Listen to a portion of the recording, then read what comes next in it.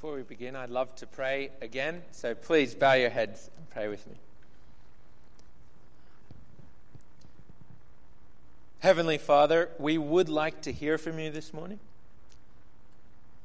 And we ask that you might make the Scriptures plain to us, that you might help us to see what you want us to see, that the Holy Spirit will be at work in our hearts, transforming them, renewing them, causing us to value the things that you value, to love the things that you love, and to hate the things that you hate. We want to be more like you, and we ask that you will bless us in this way this morning. In Jesus' name, amen. So this morning we're looking at Matthew chapter 25, verses 31 to 42, and if you have your Bibles, it's worth opening them on your phone or a physical Bible to that passage. You'll find that helpful, I believe. Over Easter, we looked at Jesus' death and resurrection. And this week, we'll be looking at his second coming, his return to earth. What that looks like and what that means for us. In my last church, there was a pastor named Josh Denali. He actually lives only 10 minutes down the road. And he had this saying that he would say over and over and over again, and it was really influential in my life. And it really affected my thinking. And I'm confident that it affected the thinking of everyone else in that church. Here's what he said. And it really is, it's profound. We do what we do based on what we believe to be true. We do what we do based on what we believe to be true. About ourselves, about the world around us, about God, about whatever. We do what we do based on what we believe to be true. On a deep, deep level. So here's a real-world example of that happening. I was reading earlier this week about how Italy had joined the Belt and Road Initiative, which is China's big kind of foreign policy push. And it's mostly tying countries to China economically, but also it's tying them closer together with kind of bonds of friendship, diplomatic connections.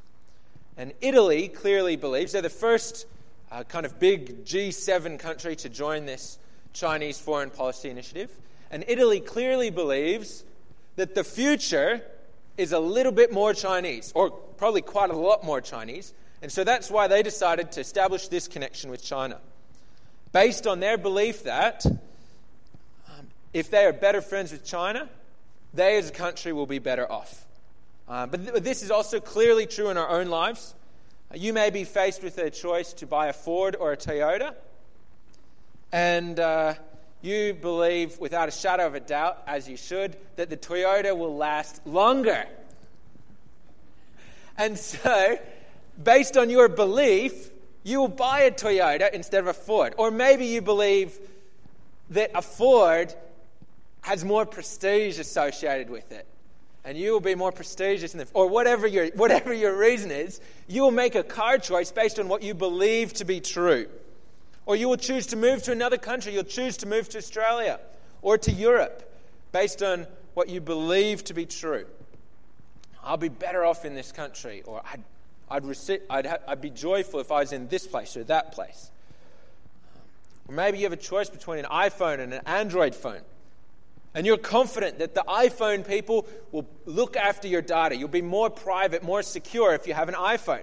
So based on that belief, you will go and you'll buy an iPhone.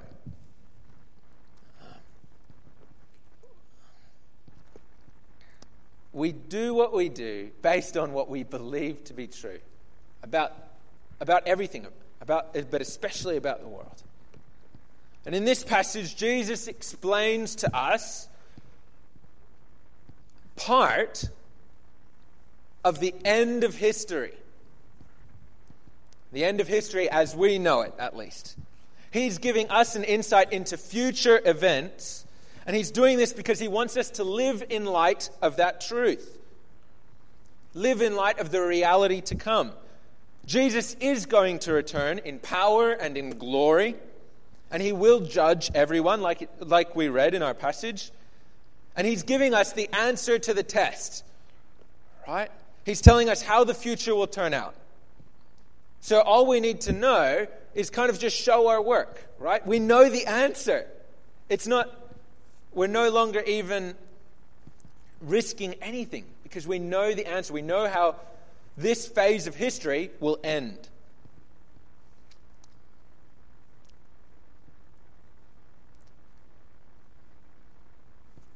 We don't live meaningless lives.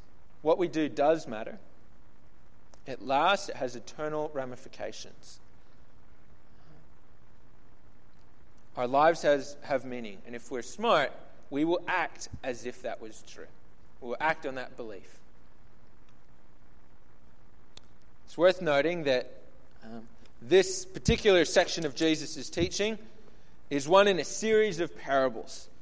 And it's a direct response to the question that the disciples have asked in chapter 24, verse 3, where they've asked him, chapter 24, verse 3, the disciples came to him privately, him being Jesus, and they said, "Tell us when these things will be, and what will be the sign of your coming and of the close of the age." So the disciples have gone and go, how will the story end? Because that affects how they're going to choose to live, right?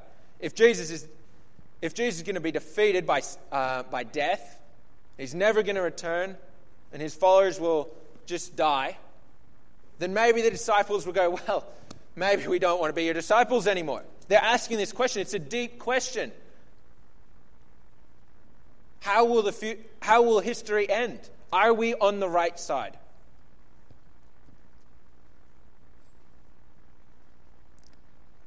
And this parable, or this prophecy that Jesus gives us in chapter 25, is a bit of teaching that Jesus is giving the disciples, but also us, who are also his disciples, in response to that question. How will it end?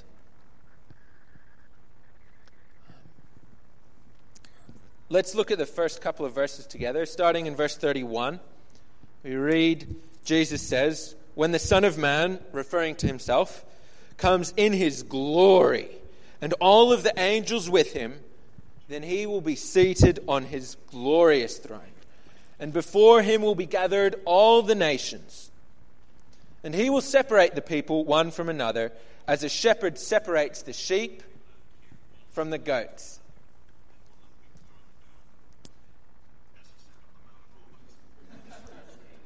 It's a sign that you read the Bible, listen to the Bible every day. It's a beautiful thing.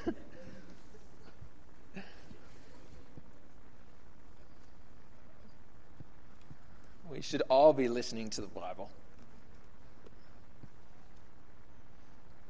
Jesus is coming back in glory and in power. That's the truth. The Bible says it right here. We don't serve a dead Savior.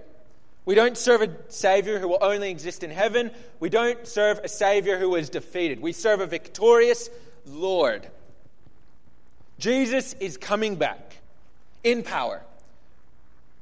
We serve an amazing, a powerful God, and we will be judged by this God and by this amazing being. Jesus is coming back, and he will judge the living and the dead.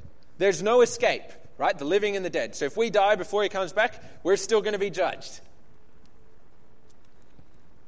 We read on in verse 33, he will place the sheep on his right, but the goats, they'll be on his left, right? Sheep and goats, that's a metaphor. And then, in verse 34, we read, "Then the king." And that's actually, in my Bible and in other translations that I looked at, that's a capital K king. Just have a glance at your Bible. See if it's capital K. Jesus is the King of kings, the ultimate king, the Lord over everything. That is our Savior, the one we serve, the one who loves us. That capital K king will say to those on his right, the sheep, referring to his disciples, "Come you who are blessed by my Father. Inherit the kingdom prepared for you from before the foundation of the world. These people on his right, these sheep, that's us he's referring to. The people who are his followers. They're blessed by the Father. And it's not because of their own merit, right? It's because God has poured out his blessing on them. It's because God showed himself and his Son to them. As it says in 1 John 4:19, we love because he first loved us. Right? He demonstrated that by sending his only Son to die a gruesome death to pay the price of our sin, to pay the price of the sin on behalf of all who will love him. God is the one who gives us, his people, a love for him. And furthermore, we read, God has prepared from before the foundation of the world, right? Before Adam, before Noah, before Abraham, before any of those. God has prepared before the world existed. He has prepared a place for us, for his people, a kingdom for his people to inherit. That's glory, and that's us, if we are true disciples of Jesus. God has prepared a place for us in the eternal kingdom, the kingdom that will not end. In paradise, he calls it. In the place of eternal bliss, where there will never be a tear. Because there will never be a need for real sadness. God knows us. He knew us before we were born. God chose us and he welcomes us into his kingdom, the kingdom that he has prepared for each of us, his disciples, ahead of time, from before the foundation of the world. How loved are we? It's exciting and it kind of changes the calculation. Right? It changes what we believe to be true about the world from what everyone out there believes to be true about the world. Because we know our eternal destiny. We know where we're headed. And that changes the now. When we know who we are in our Creator's eyes.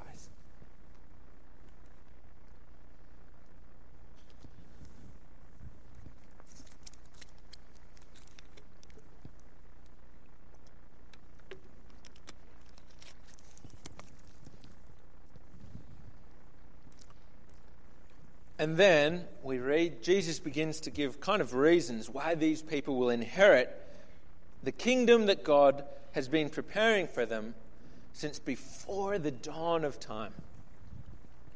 He says, starting in verse 35, right, this is Jesus talking. I was hungry, and you gave me food. I was thirsty, and you gave me drink. I was a stranger, and you welcomed me. I was naked, and you clothed me. I was sick, and you visited me. I was in prison, and you came to me. And then these righteous people, they answer him, and they go, When? When did we do any of this stuff? When did we see you sick or in prison or any of these other things and minister to you?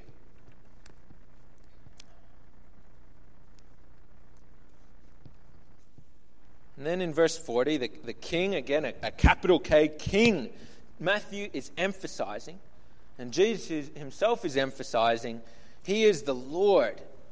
And when he comes back a second time, he will be reigning in power. Not just spiritual power, but physical power over the world. He will be manifesting his physical power, which he already has. And then the king will answer them, and he will say to them, Truly I say to you, as you did it to one of the least of these, my brothers, you did it to me. One of the least of these, my brothers. Who is that, right? Well, elsewhere in the same book, the book of Matthew, in chapter 12, verse 50, we actually see Jesus define the term my brothers. So we'll jump back there really quickly just to Matthew 12:50. which says, Jesus says, "For whoever does the will of my Father in heaven is my brother and sister and mother." That's his terms. One of the least of these, my brothers, is someone who does the will of my Father in heaven. It's a fellow disciple. It's a member of our eternal spiritual family. We're adopted into his family. We become co-heirs with Christ. When you're an orphan, which I'm not, but I've read many a book about orphans, often you just wish that you could be adopted into an amazing family. And even children with amazing families sometimes wish that they could be adopted into an even better family. Probably they're mistaken. Probably they have an amazing family. But each of us here who does the will of God, the will of the Father in heaven, is adopted into God's family. The most truly, actually, the most amazing family. And there are ramifications for that, if you believe that to be true. And when we're in God's eternal family, of course we'll be doing all of these different kinds of things for our brothers and for our sisters. We know from verse 38 and 39 that these people on his right, these sheep, they weren't doing things in search for a reward. They said, "What? When did we do any of this for you?" But they were doing it based out of love for their spiritual, eternal family. It's real evidence that they aren't trying to get saved by their works, but they're instead being transformed by the love of God for their family, which just pours out of them.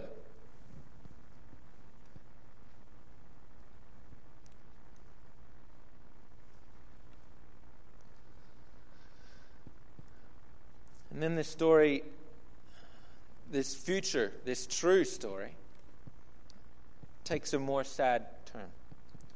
We read that he turns to those on his left and he says, "Depart from me, you cursed, into the eternal fire prepared for the devil and his angels." Eternal fire prepared for the devil and his angels. A place of torment, a terrible place, a terrible fate. It's really taking a turn for the tragic. It's worth noting that this is the eternal fire. This is the eternal suffering. This is not a temporary thing. This is eternal destruction. Which is sad. This is tragic. This hurts our Father in heaven, and this should hurt us also. Jesus continues, "Hungry, gave me no food. Thirsty, gave me no drink. Stranger, no welcome. Naked, no clothing. Prisoner, no visit." And they said to him, they answer in verse 44, "Lord." Right, they recognize him for who he truly is at this stage. They go, "Lord." And then they try and kind of weasel their way out of it. This is a terrible thing. "When did we see you hungry or thirsty or stranger or naked or in prison and did not minister to you?" And then he will answer them and say to them, in verse 40, not verse 40, in verse 45, "Truly I say to you, as you did not do it to one of the least of these, you did not do it to me."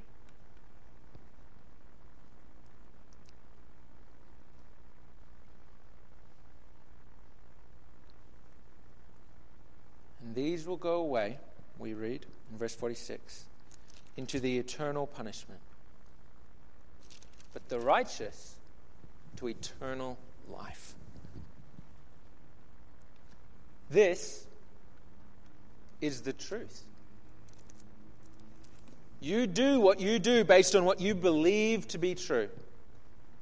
This is the truth. The Bible, Jesus, says that there are two places that you may end up. Paradise with God forever, or eternal suffering, eternal punishment. This is the ultimate truth of the matter.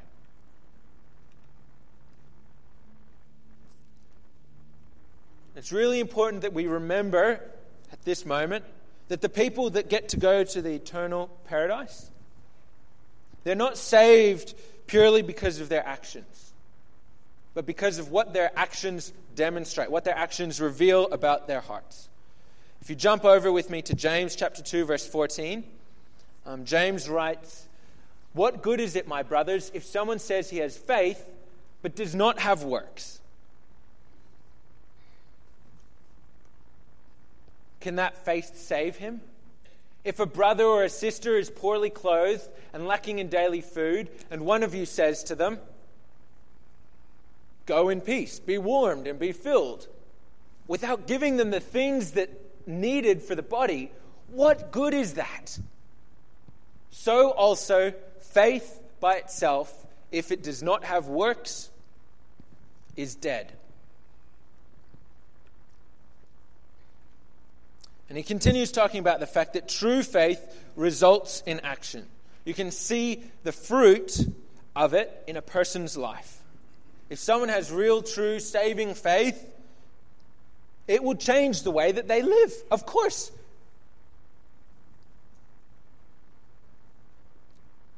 They will change their actions based on what they believe to be true.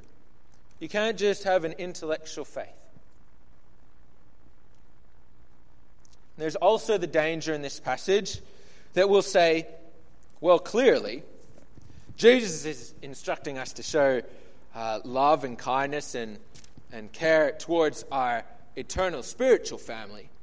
But everyone else, we can just ignore them. Right? That's a real danger. People have done that in the past. And that's not true, that belief.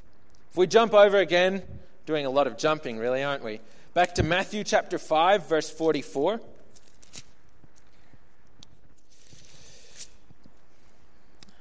We read, and this is Jesus talking again, "But I say to you, love your enemies and pray for those who persecute you."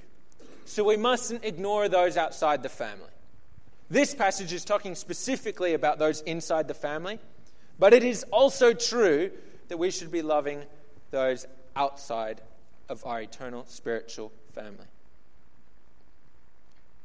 God wants us to be the people of love. People just overflowing with love, like a gushing fountain. When they strike oil, sometimes it just pours into the air. Not pours, bursts into the air. It goes everywhere. That's how we should be with love. And he especially wants us to value his family, each other, in a real meaningful way, a way that changes our life. He says that he will count if we show kindness towards a brother or sister in need, if we give them food when they're hungry, or if we invite them over when they're lonely, if we give them a place to stay when they have nowhere else. He will count that as if it was done to himself or to his own son, to Jesus. And these fellow disciples, these brothers and sisters of ours, these people that we're blessing, they are in the family. They are Jesus' brothers and sisters. Right? They're adopted. They are our adopted siblings. They are God's children, and he values them. He values you, and he values me. We are adopted into his eternal family, and we need to value each other. We are the spiritual family, the family that will last forever, the most real family in light of eternity. We need to treasure each other. We need to be the people of love, pouring out love on each other. First and foremost on each other, but also on those outside outside the family. Even on our enemies. We should be the people defined by compassion, based on what we believe to be true about reality. Yes, based on the fact that our Heavenly Father is pleased when we do so, but especially because when we see the world, we see it with His eyes. We remember that this is temporary, and we prize the eternal.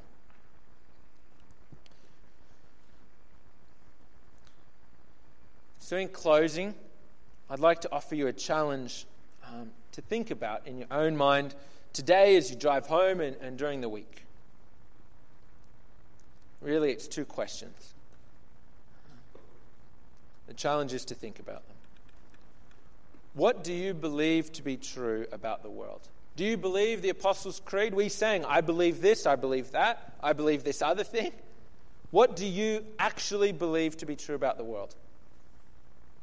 And do your actions testify to that? Do your actions reveal that to be your true belief? Do you value and rejoice and celebrate your eternal spiritual family? Are you a person marked by compassion, marked by love? Do you love your family? Do you invite people over for a meal? Do you care for the lonely? Are you willing to help out your brother who is going through a rough time? Are you willing to help your neighbor who's not even a Christian, but who's too old to mow their lawn? Are you marked by compassion? Are you marked by love? None of us are perfect. All of us will fall short. But this should be our desire. This should be our goal as members of the family of God.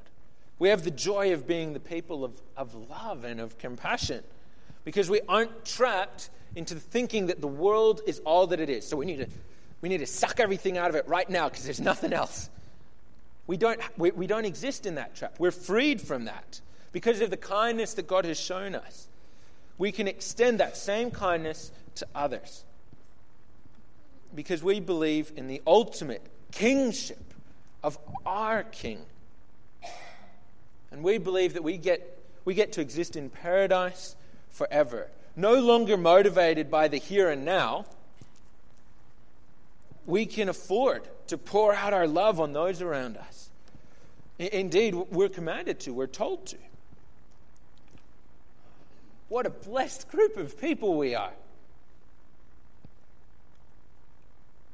Our Lord and our King, Jesus Christ, is coming back in glory and power with the angels around him sitting on a glorious throne. He has won the battle already, and we get to be associated with him and participate in that victory. We get to share in the spoils. Right? Are we living lives that are consistent with that belief? We are the sheep, not the goats. Jesus has won the battle on our behalf. We aren't saved because of our actions. We are saved by the sacrifice, by the blood of Jesus that he shed for us on the cross to pay the price for our sins. He wasn't defeated by death or by Satan.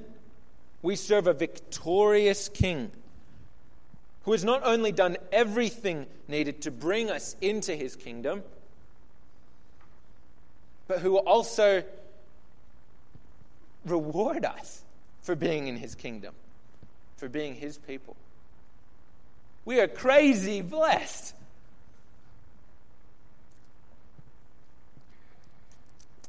And finally, if you're not a disciple of Jesus, if you're currently fall in the goat category, you don't serve Jesus. If you knew that if you died today, you would end up on Jesus' left-hand side in the day of judgment. I encourage you, please consider your state. Repent. Right? And that means turn to Jesus and accept him as the capital K King of your life. He is a good and he's a compassionate and loving king. He is glorious and powerful, but he's also loving and willing to accept any who turn to him.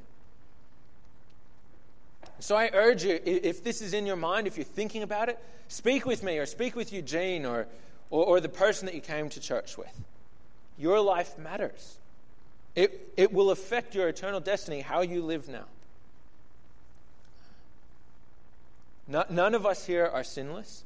All of us constantly fall short of God's standard.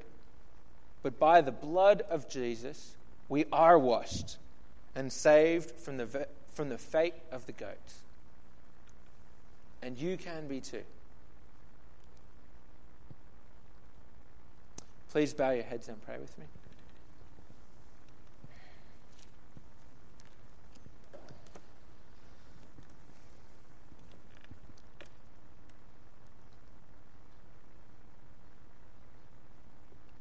Father, none of us wants to be in the place of eternal punishment, and all of us want to be in the place of eternal paradise, eternal bliss with you. And we ask that that might be true for each person here this morning, that we might be able to have reunions all the way into eternity, every million years.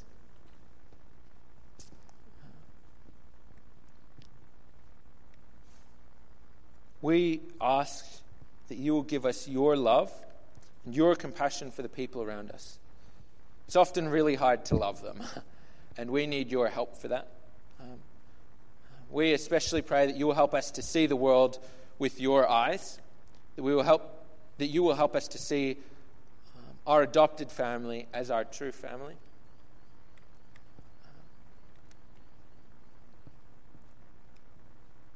We ask that you'll give us your love to love them with.